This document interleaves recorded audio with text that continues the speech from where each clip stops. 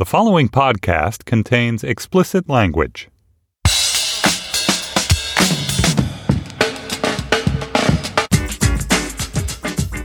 Hi, this is Josh Levine, and this is Slate's sports podcast Hang Up and Listen for the week of January 28th, 2019.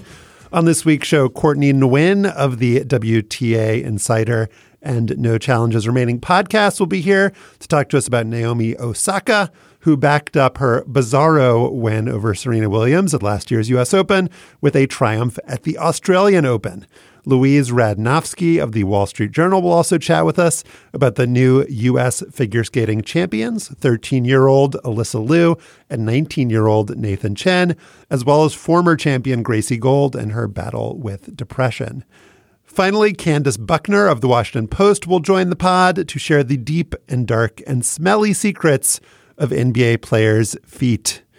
Joining me in our Washington, D.C. studio is Stefan Fatsis, author of the books Word Freak and A Few Seconds of Panic. Hello, Stefan. Hey, Josh. Who had the best feet in the Broncos locker room? Oof, you know what players would do? I can't remember whose feet exactly were the most disgusting, but what players would do is they would cut a little slit in the front of their cleats to allow more movement for the toes so they don't get jammed up quite as much as they would otherwise. Good tip. Everybody cut slits in your shoes right now. But the downside was when someone stepped on your foot and went right through the slit. Don't cut really slits in your shoes. I was told. I want to do a little bit of chit-chat about the Anthony Davis news that just came out on Monday morning. He has requested a trade, and this is not one of those sources say. Rich Paul, his agent, talked to Woj and said he wants to be traded for the record. So it is going to happen. He signed through 2020, but he told the team he's not going to sign an extension. And so they're going to deal him before then. I feel like, Stefan, this is going to be the ultimate test of the atomization of NBA fandom, because my fandom of the Pelicans is different than for the Saints, just because the Pelicans didn't exist when I was a kid. They're the team in New Orleans, right? They are the team in New Orleans. So the team that employs Anthony Davis currently.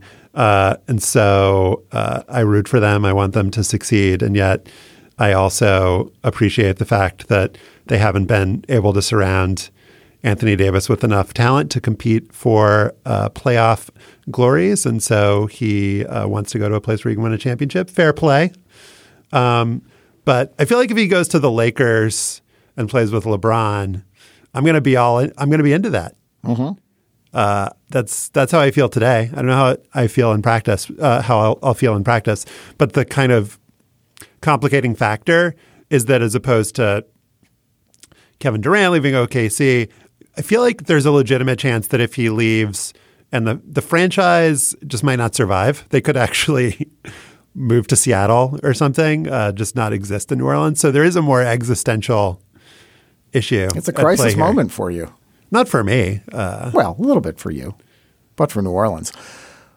What's interesting to me is, one, New Orleans seems to be a city that should be able to attract a slew of max free agents. Because of Gumbo? Because it's a desirable place to live. You'd think that, but of course, New York is also a desirable place to live, and yet the Knicks and the Nets have not been able to create good It's not a desirable place to play basketball for marketing reasons. And if Anthony Davis had spent his career in a city that's more congenial marketing-wise, he would be a bigger star. I mean, I honestly think for him, he just wants to win titles, and he's just not going to be able to do that. I think there's been more than enough evidence that that's not going to happen for him in New Orleans. Right. And I think that's the issue. And that's how are you going to attract free agents if you can't compete for titles? Well, what I was going to say was that if it's a nice place to live, that doesn't seem to matter. Right. But it has to be in conjunction with competent ownership that shares that goal. I mean, you'd think that, again, the Knicks would be able to attract whoever they want because they can pay them whoever they want. But the Dolan family has been truly Why are we talking horrific. about the Knicks now? Well, to draw a parallel that it is not just, as you said, the city that is attractive. Ownership has to be willing to do this. Well, I think in New Orleans, the ownership has been willing. It's just in practice, they've done a really shitty job. And some of it is their fault, and some of it is DeMarcus Cousins tearing his Achilles and just bad luck. But yeah. But to your other point, Josh, which is if Anthony Davis leaves, that you will be excited to watch him play with LeBron or with the Celtics or wherever he might end up. I didn't say the Celtics. So really, I was going to say then it's about Anthony Davis and that you've become a real fan of his and you're looking forward to him having that opportunity to win, but maybe not so much. Well, it's all conditional. No, but the rational thing for the Pelicans would be to wait till the summer because for arcane reasons, the Celtics are not able to trade for him until the summer, whereas the Lakers could trade for him right now. And if they want to create a bidding war, they should wait. And who's to say if they have an appetite to wait? But the Celtics can probably put together the best package for him. But yeah, I'd be more excited to watch him play with LeBron just because I like LeBron. Yeah. So that is that. And we shall see. It's not the greatest 2 weeks in the history of New Orleans sports, but we will survive or not. Get ready for the greatest roast of all time, the Roast of Tom Brady, a Netflix live event happening May 5th. Hosted by Kevin Hart, the 7-time world champion gets his cleats held to the fire by famous friends and frenemies on an unforgettable night where everything is fair game. Tune in on May 5th at 5 p.m. Pacific time for the Roast of Tom Brady, live only on Netflix. On Saturday in Melbourne, Australia, 21-year-old Naomi Osaka beat Petra Kvitova 7-6, 5-7, 6-4 to win her second consecutive Grand Slam title and become the first Asian man or woman to be the number one singles player in the world. Joining us now from Melbourne to discuss is Courtney Nguyen, who is the host of the Women's Tennis Association's WTA Insider podcast and the co-host of the podcast No Challenges Remaining. Welcome, Courtney. Hello, guys. I want to start by playing a clip from your interview with Naomi Osaka after she won the title. You guys were in a car together. You asked her about how her sister Mari and her mother reacted to her victory. Let's listen. Yeah, I mean, I called my mom after I did all the press. She didn't even say congratulations. She just yelled at me to go to sleep. So I felt really loved. And then I called my sister when I got back to the hotel, and she was really, happy for me. So I was really, I don't know, I really love talking to my sister. So. Yeah. That is great material, Courtney. That's a good get. Just, can you give us a little bit of a sense of what she's like as a person? Because at the U.S. Open, when she beat Serena Williams in perhaps the most awkward tennis match in history, as Serena, was mixing it up with the chair umpire, Osaka looked to me like she wanted to crawl underneath the stadium. 5 months later, she seems a little uncomfortable with fame still, and yet she's proved that she's this enormous superstar and that she's incredibly tough-minded. So what can you tell us about how all of that fits together? Yeah, I think you nailed it right on the head in terms of just the toughness that I think continues to surprise us.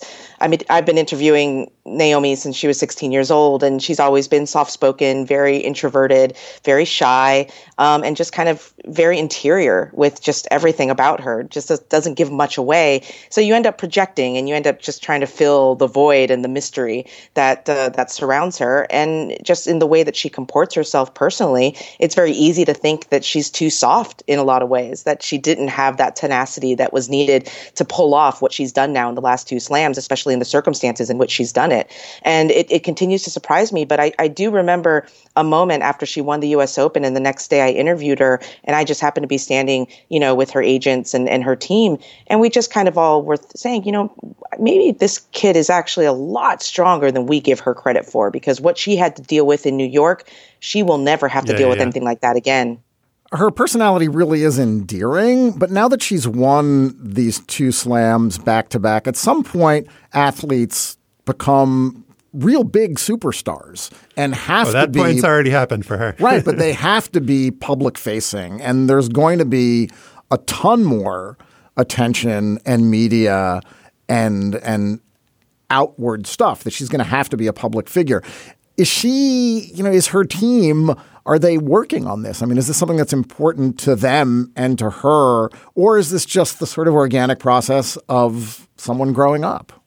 It's curious because she does enjoy the interview process. She likes being, presented with questions that maybe she hasn't thought about before. And it just makes her think and kind of, discover herself in real time in a lot of ways.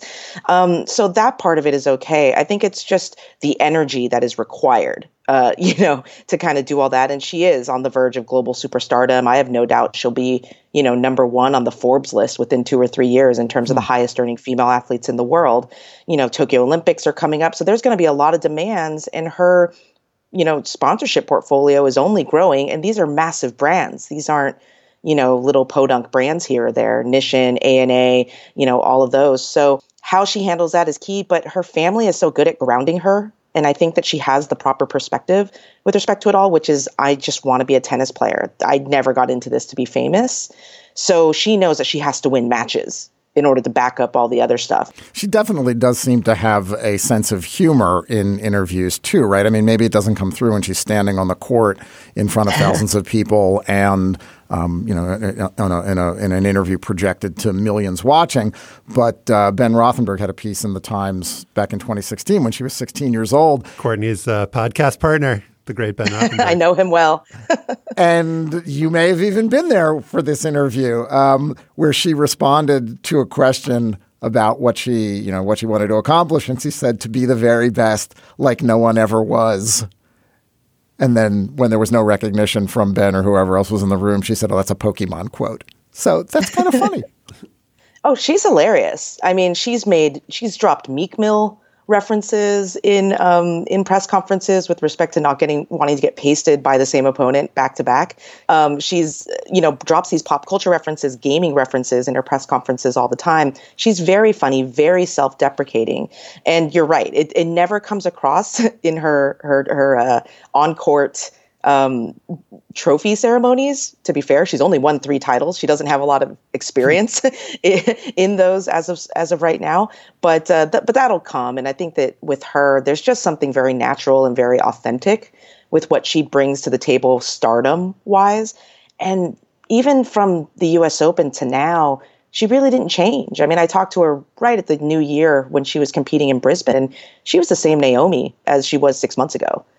So I just haven't seen it, shift her off her axis. I mean, we want to create a storyline of forward progress. And she's, I think, even talked about this idea that she's matured. She said about, Brisbane that she acted childish in a match that she had lost. And I feel like after she beat Kvitova in this final, there was this notion that she had matured and that she had gotten mentally stronger, as if in like a week you can go from being immature to mature. I think the reality is that for all athletes, no matter how old they are, sometimes, and we've seen this with the great Serena Williams, some weeks you got a bad week, some weeks you got a good week. And maybe it's like kind of a scatter plot and it sort of starts pointing upwards, but I don't want us to kind of put her in the bucket of, oh, look how much more mature she is since the U.S. Open, because as you said, maybe the story here is that basically she's the same person, and that's a really good person to be. She's the same person who is maturing both on and off the court. I mean, even in the Kvitova match. But I just said maybe she's not maturing, Stefan. You just undermined me. No, but she is as the way humans mature when they're 21 years old. She is human. She is human. I mean, even in the Kvitova match, there was a point there when she had those 3 match points in the second set, lost the set, and the theme among the announcers was, oh, she could be losing it here. She's looking very immature and she's really kicking herself, and you can see how down she is. And then she rallies, so our narrative worked. She found her inner resolve, and look how mature she is, winning that third set and taking the championship. Yeah, I mean, she was in tears at the end of that second set. I mean, to say that she has completely become this fully formed, perfect champion, within the span of 5 months is definitely not the narrative. She has those petulant moments. She's still 21 years old and dealing with the pressure and the stakes and everything. And she cried as she walked off the court after that second set, after blowing it. And the fact that she's able to pull it together is really, I think, the biggest, probably correct viewing of Naomi Osaka, which is that she's an incredibly fast learner. The lessons that she takes, she applies them very quickly. And that's what her coach and her team and her physical trainer all say. She's incredibly teachable. She takes it all in and processes it and applies it very, very quickly. And she had learned that she could kind of be this, this player who could win multiple slams. She didn't really accept that until after she won the U.S. Open, because when she won the Indian Wells, her first big title, she completely slumped. She disappeared for about 4 months of the season, and she didn't reemerge until New York. But she said, after New York, I went and I made the final in Tokyo. I made the semifinal in Beijing. I, made another semifinal at the start of this year in Brisbane. Now that I'm playing consistently, now I believe it.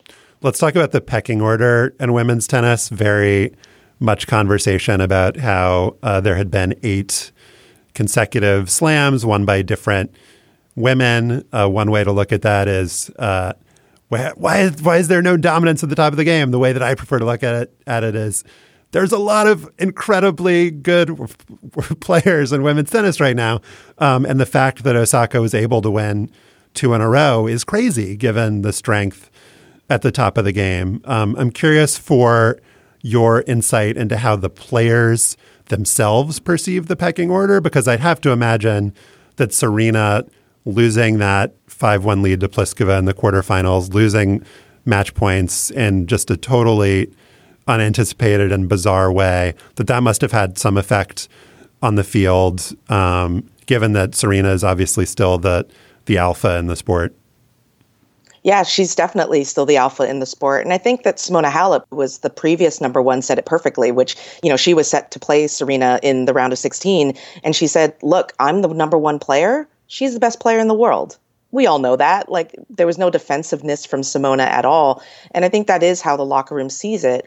But I think over time, since Serena's come back and she's taken these losses, in the slam finals, also at the tour level, a bit of the aura has cracked to where I think the players probably think, look, on any given day, Serena beats any of us 6-love, none of us would be surprised. But when it comes to tournaments and needing to do it 5 straight times, 6 straight times, and at the slams, 7 straight times, there's a little bit more of a feeling that the gap has closed with respect to Serena. And I think Halep taking Serena to 3 sets in a match that many thought was going to be a blowout and really pushing her was a bit of a sign of that depth, that this is our world number one, who people think is mismatched in that matchup, and she's still able to bring it. Pliskova then following on 2 days later and coming back and being able to get that win, that's a big win as well. So I think Serena is still at the top of the pecking order, and she is the alpha of the tour.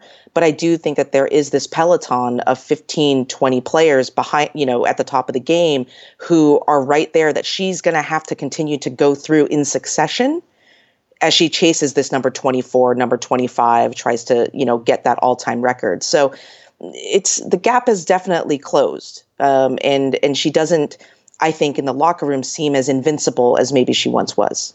Let's take a few minutes to talk about Petra Kvitova, who played very well in that final and throughout the tournament. It's been a little more than 2 years since she was robbed in her apartment in the Czech Republic and stabbed in her left hand. She's a left-handed player. It's been a remarkable and inspirational comeback for her. And sort of like how Nadal said in his post-defeat on-court speech, it was a genuine moment of being happy to be there and taking pride in the journey. And I would have to imagine, if we're talking about sentiment in the locker room, that this was somebody that her peers really, really, really root for. Petra was for sure the sentimental favorite going into the final. And she has been, really since she came back at the French Open, 2 years ago. What happened, in December 2016 in her home definitely rocked the locker room. She's so beloved, so well, respected. Her game is incredible when it's on. I mean, it's up there with Serena easily as being the best game in women's tennis when she's clicking on all cylinders.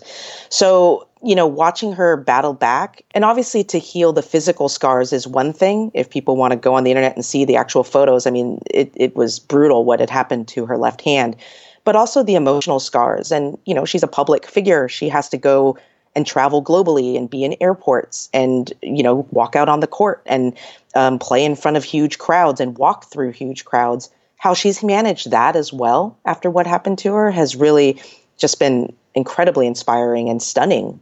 Josh, you mentioned that guy, Rafael Nadal, who lost in the finals. You didn't mention who won. It's a guy named Novak Djokovic. My boy Tsitsipas, Stefanos Tsitsipas, failed to make the final. The final was a blowout. Djokovic just demolished Nadal, straight sets. What was it, 3-2-4? How overpowering was he during this tournament? And very. And also, you talk about comebacks. Both Djokovic and Nadal had been sort of written off. Like this maybe was the end for them last year because of injuries. And yet here they were in the final doing their dominant things in the face of what everyone wants to believe is the rise of the new generation on the men's side. Yeah, I mean, the new generation is coming. They're closing that gap. But, those two, what they did throughout the fortnight to get to the final, I mean, Rafa was absolutely wiping the floor with everyone. It was one of the most dominant slam runs that I've seen from him, definitely off clay, to make the final. But everybody thought that because he was playing so well, Rafa, that, he's the favorite into that final. But at the end of the day, this sport is so much about X's and O's. And, just looking at somebody's form isn't always the indicator. But Novak seems to just have Rafa's number on hard courts, just the way that his backhand measures up against Rafa's left-handed forehand. He's able to pick it apart. And that was those two have played over 50 times in their career. And I've never seen something like that, what Novak did to Rafa in that final. I mean, that was beyond a blowout. It was devastating. And it was great to see them both in that final. But you kind of leave Melbourne thinking, oh my gosh, like Novak he could feasibly run the table if this is where things are standing right now, and if Rafa doesn't close that gap quickly. So I think he'll probably be fine at the French Open. Just my guess, but you never know. You never know with Novak around there hanging out. But yeah, even if Rafa though gets the French Open, I mean Novak will have perfectly big chances of getting Wimbledon and the U.S. Open, and then you start opening up that exhausting GOAT debate when it comes to major titles won and whether or not he can catch Roger, who's at 20. So, and Novak's at 15 now. So it's an interesting time. Thank you for nourishing our sensations, Courtney. Courtney is the host of the WTA Insider podcast and the co-host with Ben Rothenberg of the podcast No Challenges Remaining. Appreciate your time. Thank you very much, guys. Apple Card is the perfect cashback rewards credit card. You earn up to 3% daily cash on every purchase every day. That's 3% on your favorite products at Apple, 2% on all other Apple Card with Apple Pay purchases, and 1% on anything you buy with your titanium Apple Card or virtual card number. Visit apple.co/card calculator to see how much you can earn. Apple Card issued by Goldman Sachs Bank USA, Salt Lake City branch, subject to credit approval. Terms apply. Before we get to our figure skating conversation with Louise Radnofsky, I want to let you know that in our bonus segment for Slate Plus members, we'll be talking about hockey with our hockey-loving producer, Patrick. We will chat about the women in the skills competition of the NHL All-Star Game and whether it's time to get Connor McDavid out of Edmonton. But Edmonton is so lovely this time of year. Anyway, to hear that conversation, join Slate Plus. It's just $35 for the first year. You can sign up at slate.com/hangupplus. When Ethel Muckelt of Great Britain won the bronze medal in figure skating at the 1924 Winter Olympics, she was 38 years and 246 days old. Or, to put it another way, she was 5 years and 178 days, if I did the math right, older than the two current U.S. champions combined. They are Nathan Chen, who on Sunday won his third national title at 19 years and 267 days old, and Alyssa Liu, who won her first one on Friday at all of 13 years and 169 days. Louise Radnofsky covers figure skating for the Wall Street Journal. That is when she's not covering immigration. She is with us here in Slate's Washington studios. Welcome to the show. Thank you for having me. Alyssa Liu became the youngest American ladies champion ever, dethroning Tara Lipinski, who won it in 1997 at age 14, and I don't know how many days. Lipinski also called Liu's winning performance for NBC Sports and did not sound unhappy in the least to lose her youngest ever title. Let's listen. Do not forget this name. Alyssa Liu. Alyssa Liu. 8 triples, 2 axels, 2 lutzes. Russia, Japan, you paying attention? America's got watching. One too. That was straight man Terry Gannon sending out the warning to Russia and Japan. Louise, you wrote about this in the Journal over the weekend. Those countries churn out barely teen figure skating stars. That hasn't been the case for the United States, has it? The United States has certainly turned out barely teen skaters, but the star quality that you're seeing with Alyssa Liu and with the Russians is in the quality of the jumps and the caliber of the jumps that they're doing. You don't have to understand figure skating in depth to understand this. These are really big jumps. These are really big jumps that a handful of elite men are doing, maybe on a good day. And so when you see them from a 13-year-old girl, you would naturally be really excited to see that. The thing that I don't quite understand, and I'm hoping that you can explain, is that the triple axel in particular in women's skating has been something that only the best of the best have been able to perform. Tonya Harding famously was able to do it at a time in the 90s when nobody else could. And the explanation then was that she was so powerful. And yet you look at Alyssa Liu, you would not. She's 4'7". Powerful is not the first adjective that comes to mind. So how physiologically is she able to do this when so many other skaters from her country and other countries have not been able to? So the answer that Americans have found with Alyssa Liu is good technique. They see her triple axel potentially being sustainable even when she's not 4'7" anymore. But Tonya Harding's a really great example. There are different ways you can do a triple axel. You see that in the men's competition too. There are some body types that do it a certain way, and there are other body types that do it a different way. So you don't have to be tiny. But if your technique, and this is the criticism that Americans have anyway of the Russian skaters, if your technique is built on you being tiny, then when you stop being tiny, you're not going to have a triple axel anymore. You're not going to have a quad lutz, which is the thing that people are really psyched about for the Russians. And the Russians, you mentioned, there was a 14-year-old who landed a quad lutz and a quad toe loop, triple toe loop combination at a junior event in September. There was another Russian who did a quad lutz. Do these people have names, or they're just nameless, faceless Russian I was going butts? There because I was not mentioning their names deliberately because they're not the names we've heard of, and they may not be the names that become world champions. As you pointed out in your journal piece, Louise, there is this assembly line of Russian skaters, and where in the United States, we're like, ooh, Alyssa Liu, oh my God, the hope for the future, the next Kristi Yamaguchi, the next whoever. In Russia, they may not even win the national title next year. That's even more reason to name their names now. When they have their brief moment in the sun, Anna Shcherbakova and Alexandra Trusova. I'm going to name you. That's correct. There was a period about 2 or 3 years ago when the Russian women were or the Russian girls were so powerful that the year of the Russian lady was the best way of encapsulating that. But again, you didn't have to pick the right name of the Russian lady because it could have been any one of 6, and that's where their strength comes from. It can any year be any one of 6. And so what's the explanation for why girls and women are able to do these jumps now in terms of technique? Is it better coaching? Is it that one person figured it out and that knowledge kind of percolated around the world? There's definitely a sense in figure skating where if somebody does something one year, 5 people will pull it out the next year. And last year was really – there have been a couple of breakthrough years for triple axels, but last year was really a big year for triple axels. Mirai Nagasu, who is not 4'7", did it for the United States at the Olympics. And you have a bunch of triple axels coming out of Japan and Russia and now the United States in women's figure skating again this year. So they seem to be proliferating. And tell us why the triple axel is so difficult. Short version is that every figure skating jump is 1 revolution apart from the axel, which is 1.5 revolutions because it takes off from the front. So a triple axel isn't 3 revolutions in the air, it's 3.5 revolutions in the air.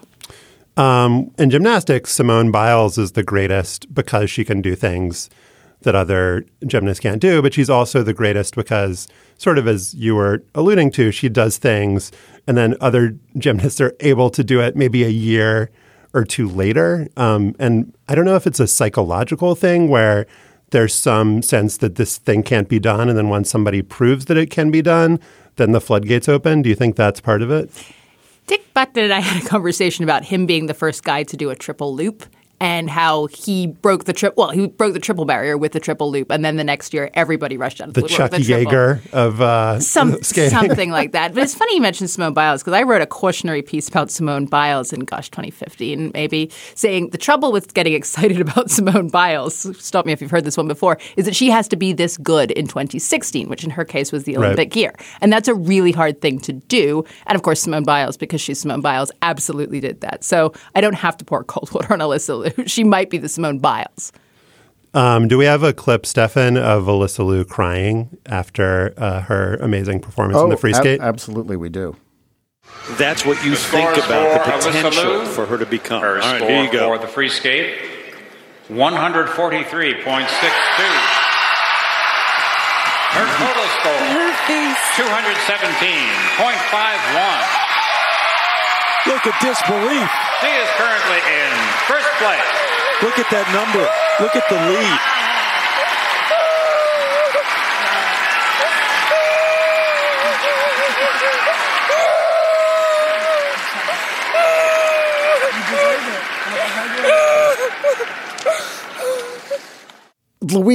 Alyssa Liu she's 13. She's prepubescent.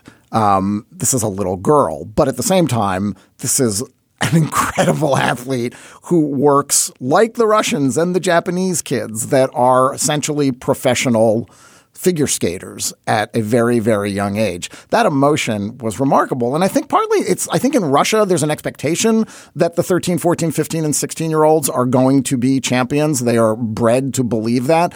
Do you think Alyssa Liu had that same sort of approach inculcated in her training that you can go out and win this weekend in Detroit? Well, her coaching strategy is really interesting. She is too young to represent the United States at the junior international competitions, let alone the senior international competitions. She won't be age eligible to compete for the United States at the senior level, including at the Olympics, until 2022, the Olympic year. So what do you do if you have a 13-year-old skater and you're really ambitious and you're barred from competing at that level?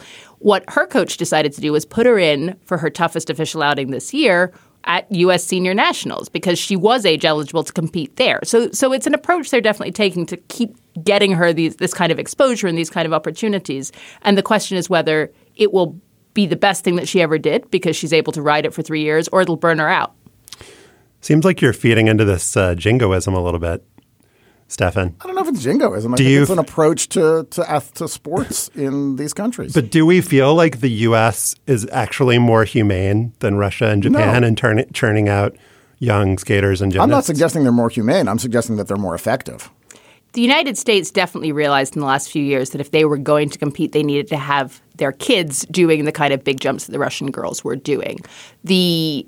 Setting aside the issue of whether it's humane, the weakness of the U.S. system, if you're solely interested in medals, is that if you've only got one person, then you don't have the dominance that the Russians and the Japanese have, because the reason that the Russians and the Japanese dominate in figure skating in the men's and ladies singles is that they go 1-2, they would go 1-2-3, possibly on a good day.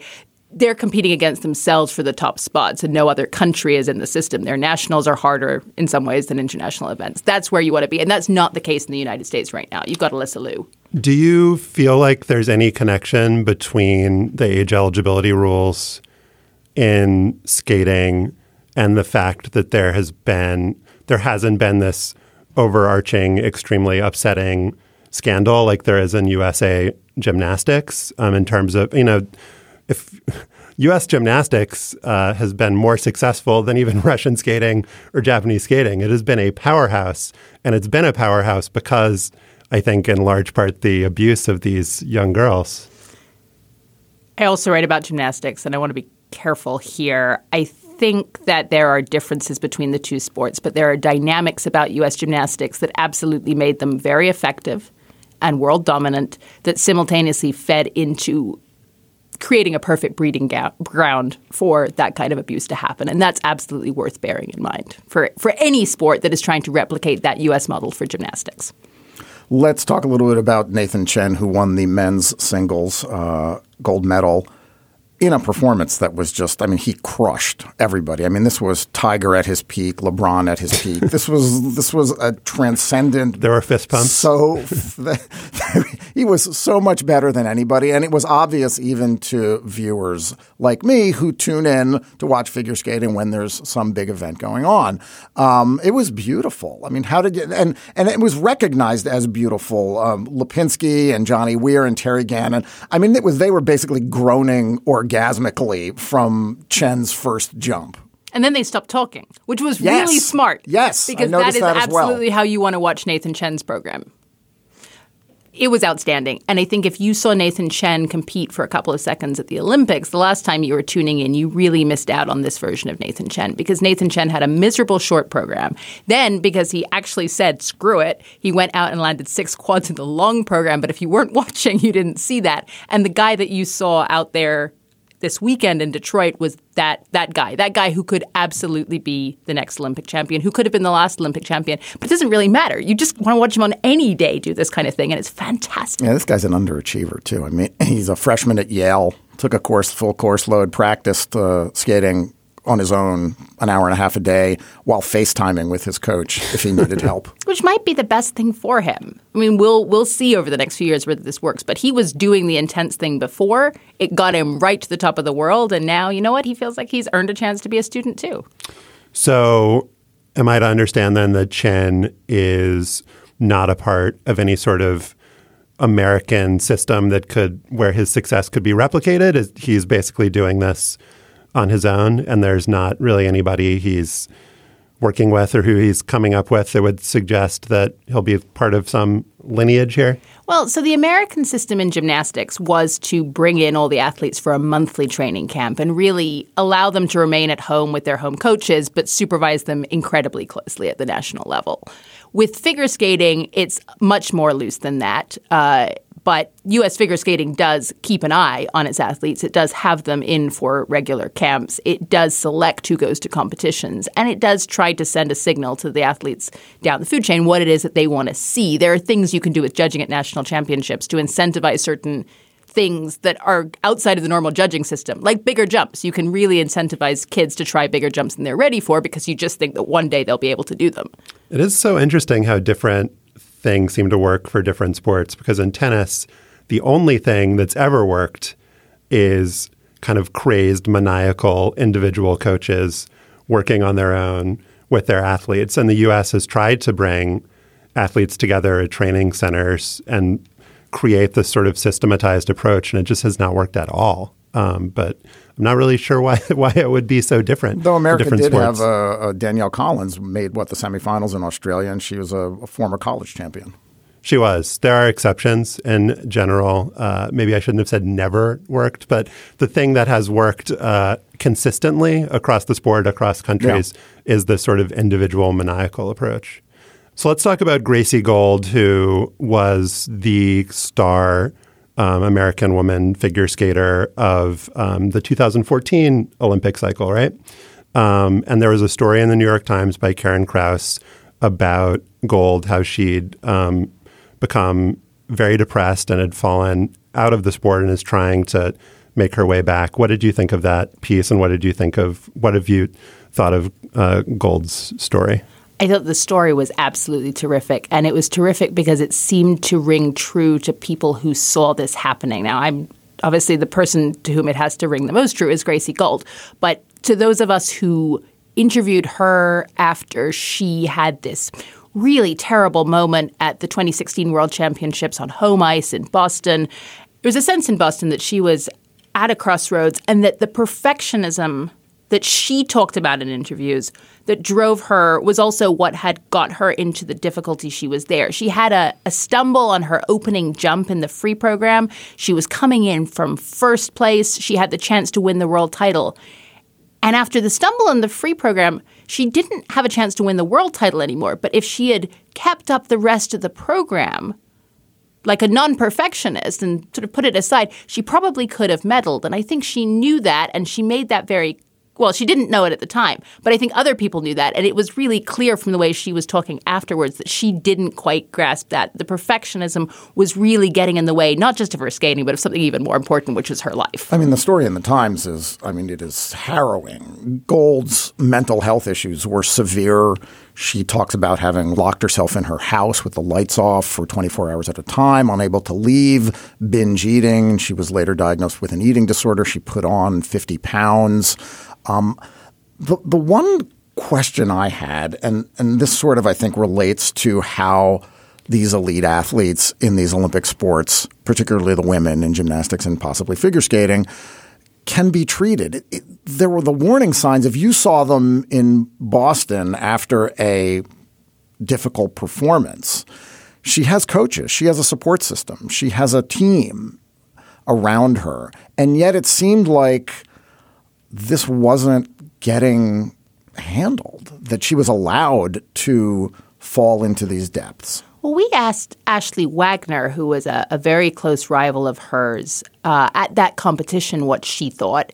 And Ashley seemed to understand, too, what was going on in a way where she said, look, I think she will figure out what happened for her today and she will be able to rise above it. She was really rooting for her rival because she could recognize the depths of the disordered thinking, I guess, that had led her rival to feel so lousy, not just about the performance, but about herself. And it turns out from the Times piece as well that Ashley Wagner did say something to U.S. skating officials a few months later. So it was very apparent to her. I think the version you'll get from U.S. figure skating officials, and full disclosure, I haven't done a lot of in-depth reporting on this in the last 6 months, but I think the version you'll get from U.S. officials is that they tried to help.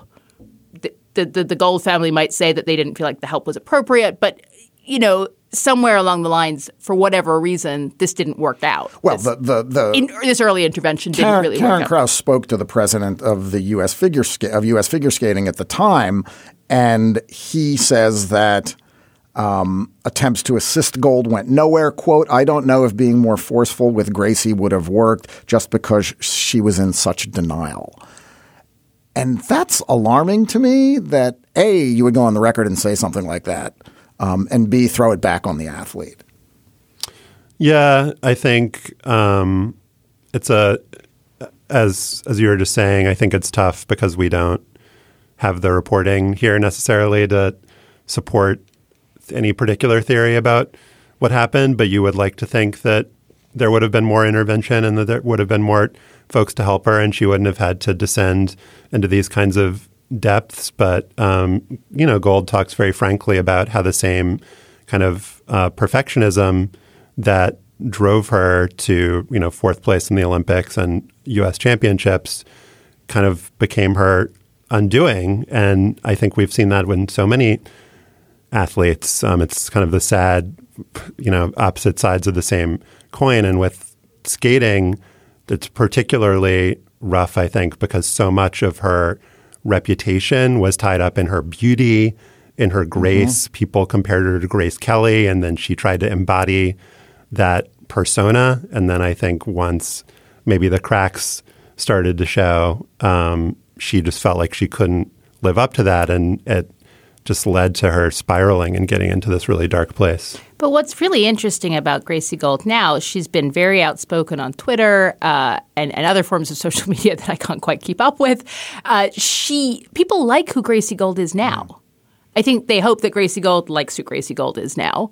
Or that she will one day. But, the support that is out there for her to do whatever she chooses to do from here is really huge. And there are people who definitely hope that'll be skating and whatever kind of skating she wants to do.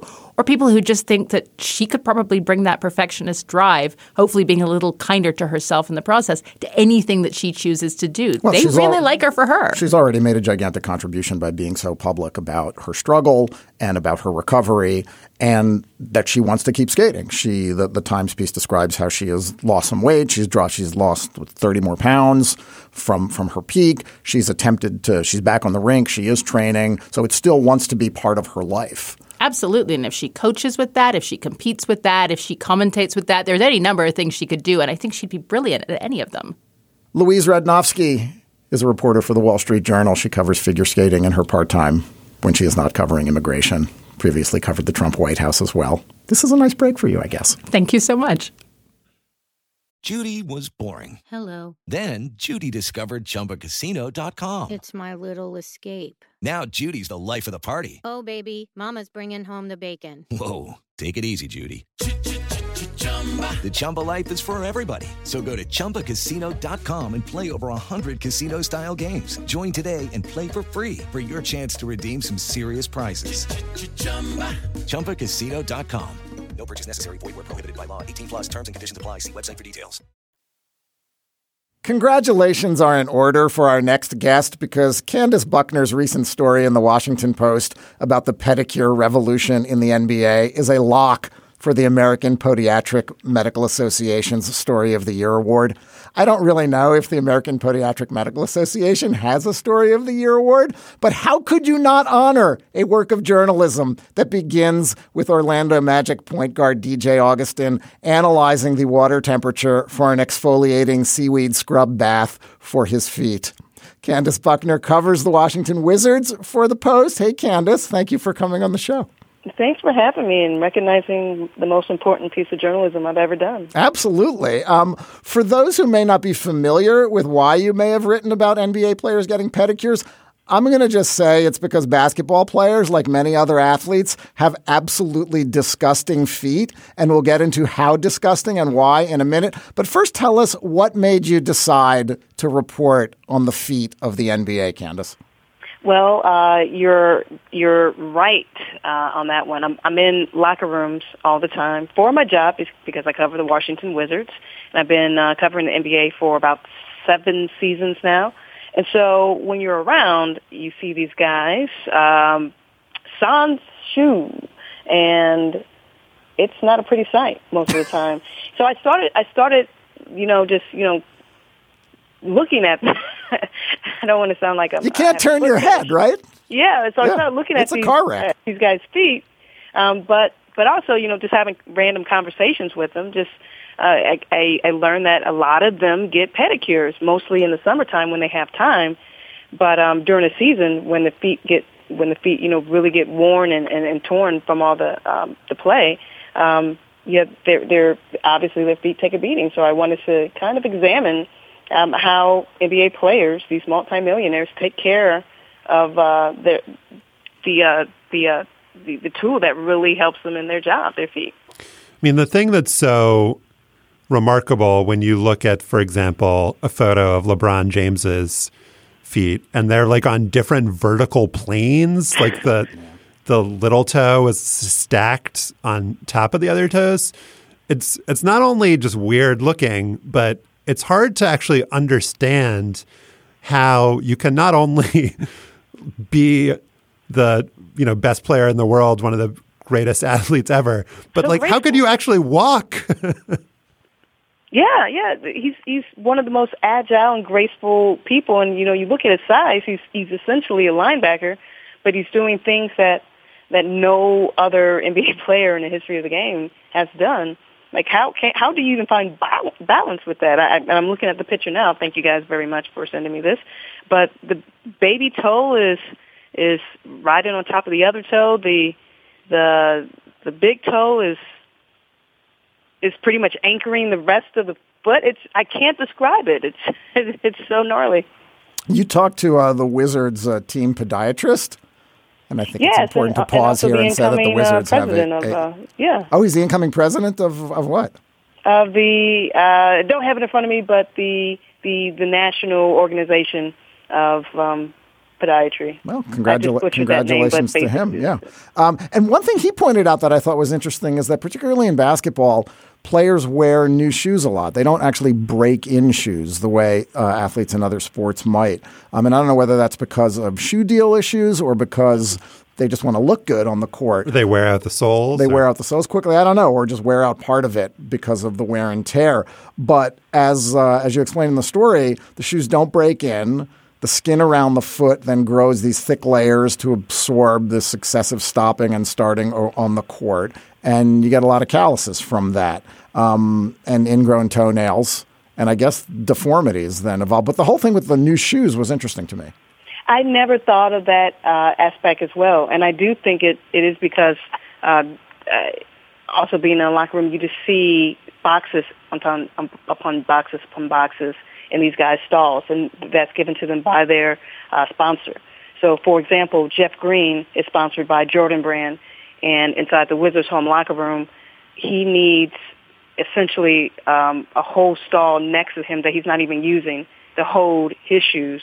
Markieff Morris has the corner stall in the locker room, and so he uses the back wall to hold all of his shoes. And so these guys, they get all these new shoes, and it's not because they're wearing them out. It's just I guess they just want to wear them, and they have them. Their companies are just sending them to them, so they want to essentially wear a new pair of shoes almost every game. And I didn't realize that would cause problems with the feet. But apparently, according to Howard Osterman, it does. So players are very insecure about their feet. Was it Lavoy Allen who told you hell no when you asked if you could talk to him about his feet? Did that make it challenging to report this out? I mean, in your job, you kind of need to build rapport with these guys, hopefully get them to open up to you and tell you stuff that they're not giving to other writers. Was asking about feet a good way to go about doing that, or a bad way to build rapport? You know, it's funny because I told the story in a follow-up that I did with our editor for the Washington Post newsletter, and most of these guys I'm meeting for the first time, and I'm meeting them for the first time before a game. So that's not the most that's not the optimal time to come up to a guy and say, hey, let's talk about your feet. But it was funny. Everyone that I did talk to, and I tried to locate the ones who were not wearing socks or hiding their feet. So clearly, if their feet are out, then maybe they don't have a problem with it. But every single person that I talked to, and there were so many other NBA players I didn't get a chance to fit into the story, when the topic of feet came up, pretty much met with a giggle, a look down, and then a glance up at me, and pretty much the same thing. The first response from every guy, yeah, I got to get a pedicure. So they didn't have a problem, talking about the act, but it did bring out some giggles and some blushing, which I find just hilarious. That these guys before a game would be so open about talking about pedicures and their feet. Well, that's what I loved about the story, too, is that once you got guys talking about it, it's wonderful. It's sort of like when you talk to athletes, one of the great things that they do is they love talking about what they do, right? They're experts in playing basketball or baseball or any sport. So you get them talking about the technicalities of their craft, and they open up. And I think it's the same here with the pedicure. Some of these guys have really developed a very fine sense of what makes a good pedicure and what are optimal times for them to have pedicures, both as treatments but also psychologically. A couple of guys said that they really only feel comfortable going with their wives. A couple of other guys are much more open about sort of bringing others into the fold. You quoted Harry Giles III of the Sacramento Kings, who likes a jelly pedicure, but he also surprised a bunch of Sacramento fathers with gift certificates for a spa day as part of what is it called? The King's Season of Doing Good event. So he's totally into being an evangelist for the male pedicure. Yeah, and actually we had a freelance photographer out there to capture that day when he surprised the dads. So he got a pedicure with those 10 dads, pampered with cookies and And I don't know if they had the wine. And typically, if you go to a good nail shop, they have wine on tap. But I don't know if they got that deep. But it was a day of pampering with these dads who had never stepped into a nail shop before and got pampered like that. But I will say, kind of going back to when you say, the best times, these athletes know the best times. I was just so surprised that most of the players that I did talk to, they said, yeah, definitely in the summertime. Now, DeAndre Jordan, he says he goes, twice a week. Obviously, DJ Augustine was a little bit different because he has a wife and kids at home, but he tries to get his pedicures done when he's on the road and not so much always at home because he's busy. But for the guys to say, there's so much going on, I just don't have time until the summer. What the Osterman was telling me, he wouldn't be surprised that moving forward, more teams will offer that service as a pedicure. And obviously, the Orlando Magic had a spa day for their players and staff. I understand that the Philadelphia 76ers, not so much this year, but in the past, they have had spa days. So, and the Atlanta Hawks, they don't offer it, but their training staff tells the players who to go to for their pedicures.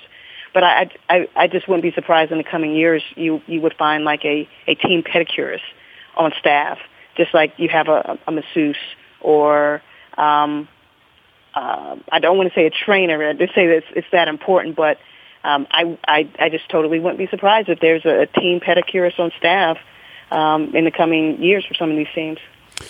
All right. Since Stefan really, really wants to do it, and we want to make Stefan happy, I wanted to talk about this slideshow before we go. 17 gnarly sports feat you cannot unsee. This is some great internet chum. The one that's by far the craziest, in my view, is slide number 4, which is Daryl Armstrong. Oh, okay, let me get there. And this image was captured by Dirk Nowitzki in a tweet from 2017, and he writes, DA calls me Big Mummy, but he is working with these dinosaur toes. And this image shows the toe. I don't know the like toe terminology, but the one next to the big toe is literally stacked it's your pointer toe. on top of the big toe, and it looks like he only has 4 toes. And the big toe is it's weird as hell. Curved, is bent underneath the pointer toe at about a 70 angle. Have you seen an NBA foot like this before, Candace? Never. And Daryl Armstrong has had a very long career, and I think he's now coaching with the Mavericks. So that's like 2 decades worth of. And even going back to probably, high school and amateur, that's like 3 decades worth of trauma. I've never seen anything like that, no. And if we can stop now, that would be great, gentlemen. Well, go back to Usain Bolt's toes look like somebody ran, Stefan. I don't care. You're being rude. Somebody ran a cheese grater over his feet because those are disgusting. As fast as he is, yeah, that's just, he looks like his feet are 90 years old. Yeah, I mean, on the one hand, it's amusing. On the other hand, I feel really bad for these guys because, as I'm sure you've experienced, having foot pain really fucks you up. It's like not. It can ruin your day. It can ruin your game, presumably. So I don't know if this is going to increase my respect for NBA players or what, but it's trauma. It is trauma. But it also helps you appreciate just what elite athletes do to their bodies in order to be able to do what they do every day. I agree. And I think it was DJ Augustine. I forgot the exact diagnosis, but he did have a problem with his feet that could have been cured with a pedicure. That could have been, helped with a pedicure. And he actually did miss a couple games. So he said, that's pretty much what really got him going, is that you can have a manageable injury And the pain could be so bad that it will make you miss a game, but why not just get it taken care of the way that, I would, someone like me or you. I don't know if you get pedicures, Josh or Stefan, but they're only like $55. So why would you, I guess have like some sort of mental block and going to a pedicures or nail shop and getting it taken care of, and instead of, missing a game because of an ingrown toenail or something like that. Well, Candace, your work is also service journalism. I hope that NBA players will read it and get over the stigma of avoiding a pedicure, stigma of the pedicure. It is a tremendous work. Thank you for your contribution. We will post a link to your story. We'll post a link to the reasons that basketball players have bad feet. I found an article on the website of Rocky Foot and Ankle, rockyfootandankle.com. Podiatrist's website. And we'll also post, of course, a link to the slideshow of those 17 gnarly feet. Candace Buckner covers the Wizards for the Washington Post. Her story is Fancy Footwork, Why NBA Players Love Pedicures. Candace, thanks for coming on the show. Thanks for having me, fellas. Can you set the stage a little bit so people understand what happened? In 1969, 14 black student athletes were kicked off their university's American football team for planning a show of support against racism. We were really protesting our treatment on the field. Amazing Sports Stories from the BBC World Service tells their story. We became brothers that day when you did that to us. We made a change. Fighting for what we deserve. Search for Amazing Sports Stories wherever you get your BBC podcasts.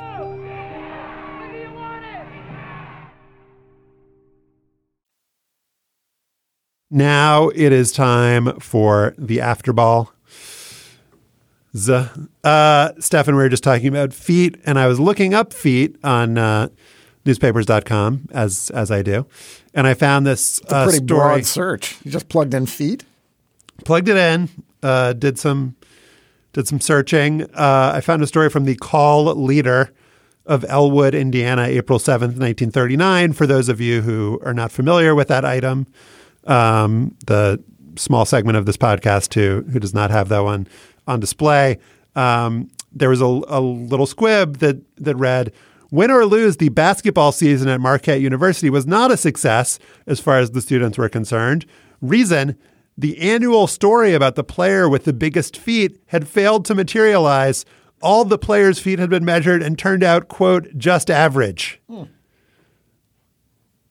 Rough year for outlier feet in the Marquette basketball program. But then, when all appeared lost, student manager Les Krupa of the varsity came to the rescue with a pair of, quote, dogs that measured size 14. So thank you to Les Krupa for saving the season, and we will honor you and your size 14 dogs. This is the 1939-40 season or 38-39?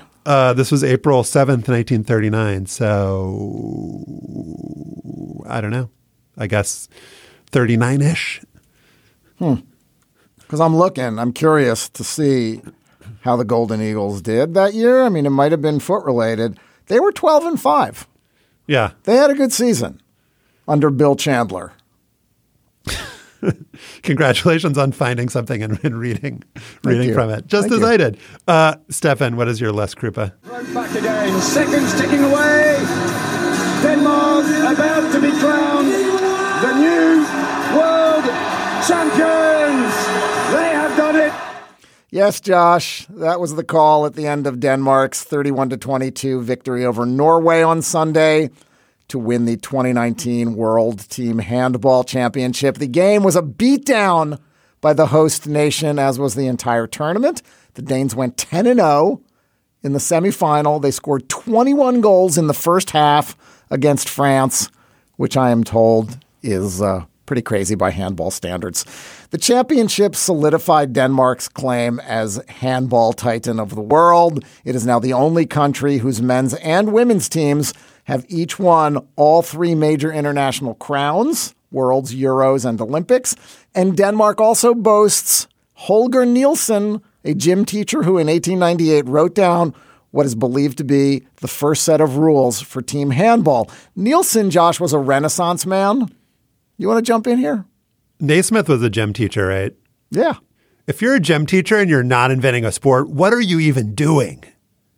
That's what I'm saying. Go ahead. Tell us about the Renaissance man. According to a story the other day by Ben Hamilton in the English language Copenhagen Post, Nielsen wanted to be a doctor, but at age 15, instead, he entered the army. He rose to the rank of colonel, and he became an expert in shooting and fitness. He wound up teaching at the Ordrup Latin Og Real School north of Copenhagen. Sounds like a fine school. He wouldn't let his students play soccer because it was apparently too dangerous. The field at the school also was too small for association football, so he created his own rules for a game in which the kids would throw the soccer ball into a net.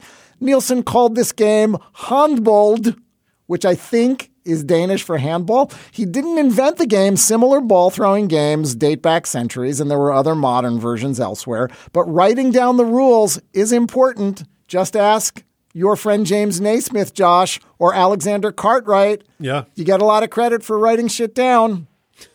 Over time, like history's other most important people, Nielsen kept tinkering with the rules. He published them in 1906 in a volume titled Vejledning i Håndbold, which I believe is Danish for Instructions for Handball. The Copenhagen Post story reports that Nielsen's school won the first official handball game 21-0 over another school whose coach, Lieutenant Rasmus Nikolai Ernst Petersen, complained afterward because they used Nielsen's rules and not his own. Instead of whining, maybe coach him up better next time, Lieutenant Rasmus Nikolai Ernst Petersen. Right? All right, our hero Nielsen, though, was more than a handball pioneer, Josh. At the 1896 Olympics in Athens, he won 3 medals in fencing and shooting. He also competed in the discus. And perhaps almost as important as recording the handball rules, in 1932, Nielsen developed a method of external cardiopulmonary resuscitation. That's right, CPR, Josh. I found a paper titled The Holger Nielsen Method of Artificial Respiration, which was written by Thomas F. Baskett of the Obstetrics and Gynecology Department at Dalhousie University in Halifax, Nova Scotia, published in 2007 in Resuscitation, the official journal of the European Resuscitation Council. Wow, the official journal. You don't want those unofficial journals circulating. You want to get in the official journal. It explains that Nielsen came up with the Holger Nielsen method when he was a physical fitness instructor in the Danish army. He had studied life-saving techniques, but he was unsatisfied with the existing popular techniques, the Sylvester and Schaefer methods, because of the potential for the tongue to block the airway in one and the lack of an active inspiratory phase, taking a breath, in the other. Nielsen came up with a technique in which the victim was placed face down with elbows bent and hands placed under his forehead. The CPR operator then pressed down on the victim's shoulder blades, forcing an expiration, and then pulled up on the bent elbows, forcing an inspiration. Nielsen said he got the idea while getting a massage. I am pretty sure that Alexander Cartwright or James Naismith or any of these other sports inventor Johnny-come-latelys did not invent a technique for saving people's lives, which proves the point that team handball is the best sport around. The thing that was stuck in my head the whole time you were reading that was just the phrase Colonel Handball. That's my name for this guy. Colonel Handball? Yeah. It could stick. I think it will. Josh, what's your Les Krupa? Feet, Stefan. Feet is my Les Krupa. The guy who legendarily had the biggest feet in the NBA was Bob Lanier, who played 14 seasons in the 70s and 80s for the Pistons and the Bucks. One of the first stories I found about him and his feet was published in 1970 when he was still in college at St. Bonaventure. It said he wore size 20 sneakers, and Lanier said, "My feet seem to get more publicity than the rest of me. Last season, a lot of sports writers wrote funny things about my big feet, and the next thing I know, the Hall of Fame people in Springfield, Mass. are on the phone asking me if I would send them a pair of my sneakers." His coach said, "Sure, send them a pair." And I did. Now people tell me they've got those sneakers on public display. I haven't seen them myself yet, but this summer I'll take a trip there. And while I'm at it, maybe I'll tell those people that someday I'd like to have the rest of me in their Hall of Fame too. The entirety of Bob Lanier did make the Hall of Fame. in 1992. But for most of his career, people were mostly interested in the foot stuff. In 1976, the LA Times' Jim Murray wrote that Lanier was on the CBS postgame show one afternoon after an outstanding day on the court, and a, quote, girl reporter only wanted to try on his shoes. She disappeared into them. Bob Lanier disappeared too. He threw the shoes against the wall and walked out. Murray, it doesn't really make any sense if she was wearing the shoes. How could he throw them against the wall? But anyway, Murray went on to say, if Bob had any sense of shoe business, if the late P.T. Barnum had him, he would probably begin wearing shoes 2 sizes or more too large for him. He would edge them in neon or loud colors. He would sell advertising on the soles. When your shoes can rival the Declaration of Independence, the Adams Chronicles, or Lincoln's shawl as a national monument, your feet belong to the world. Although it took him a while, Lanier did eventually adopt Murray's worldview. A decade later, he told Jim Murray again, who was not averse to repeating a column, as you mature, you get rid of your hang-ups. When you write 7 a week, Josh, you're going to repeat once in a while. It's true. As you mature, you get rid of your hang-ups. I realized people were motivated by curiosity and kindness, that there was affection in their inquiries about my feet. I chose to take it as a personal affront because I thought it detracted from my basketball accomplishments. You see, I was trying to achieve status as a basketball player. I was coming off knee injuries. And when I would play well, all I would read is some jokes about my feet. But in 1986, when that Murray column ran, the second one, it was Lanier himself who was making jokes in a light beer commercial with Dave Cowens. Let's listen. Since I hung up my size 19 sneakers, Dave and I always get together for a few Miller Lights. And argue about who was the greatest player. You were the greatest. No, Bob, you were. At least we agree Lights taste is the greatest. Yep, Lights also less filling. And you can't afford to get filled up when you're the great Bob Lanier. Come on, Dave. You won the MVP and the championship. Those were the 2 biggest feats in basketball. No, Bob. Those were the 2 biggest feats in basketball. For the biggest taste, there's only one light beer, Miller Lite. Now, Stefan, I did not say they were good jokes. I just said that they were jokes. I just want to say that I really thought those commercials were all very funny when they aired when I was a child. That was incredibly unfunny. Oh, my God. Bob Lanier needed better writers, but it's good to know that he developed a sense of humor about his feet. You might have noticed that during the segment, I have described his feet, and he has described his feet as being size 19, size 20, and size 22. There's not that much consistency. No. But in a 2007 piece for the New York Times, there was an as told to that Lanier, quote unquote, wrote. He described his feet as being size 22. And he told a very strange story about being on an airplane. He says, as much as I enjoy traveling, a real drawback is my size. He likes to get an aisle seat. I can certainly relate to that. As a taller gentleman, he wants to snag an aisle seat so I can stick my feet out.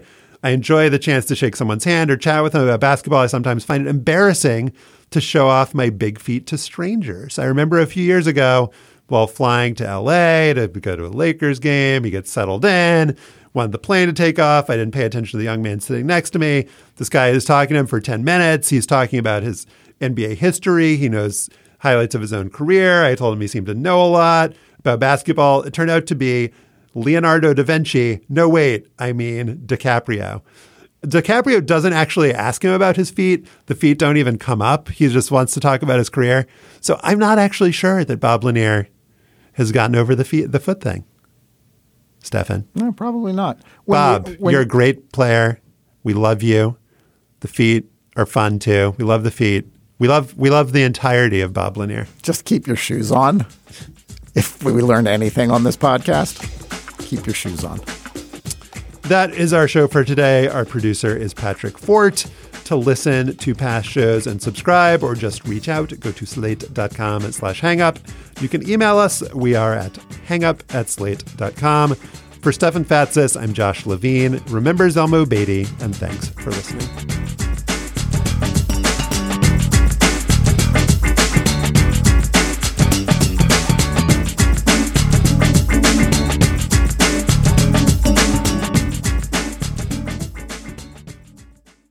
Judy Judy was boring. Hello. Then Judy discovered ChumbaCasino.com. It's my little escape. Now Judy's the life of the party. Oh, baby, mama's bringing home the bacon. Whoa, take it easy, Judy. The Chumba life is for everybody. So go to ChumbaCasino.com and play over 100 casino-style games. Join today and play for free for your chance to redeem some serious prizes.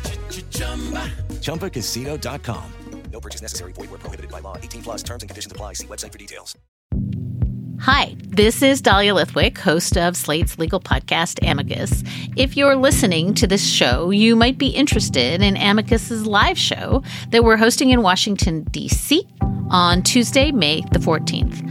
My colleague, Mark Joseph Stern, and I will be talking to some amazing guests, including Sherrilyn Ifill and a sitting state Supreme Court justice, all about how originalism, a relatively recently invented way of interpreting the Constitution, has taken over the Supreme Court and radically reshaped the law. It's been doctrinal rocket fuel for the conservative legal movement and facilitated the rolling back of abortion rights, the expansion of gun rights, and the obliteration of the separation of church and state. And as another wildly consequential Supreme Court term careers to its end, the court's originalists are on a tear. But there's something you can do about it, and we hope you'll join us in D.C. on May 14th to explore the possible pathways out of the current situation. Go to slate.com/amicuslive for tickets.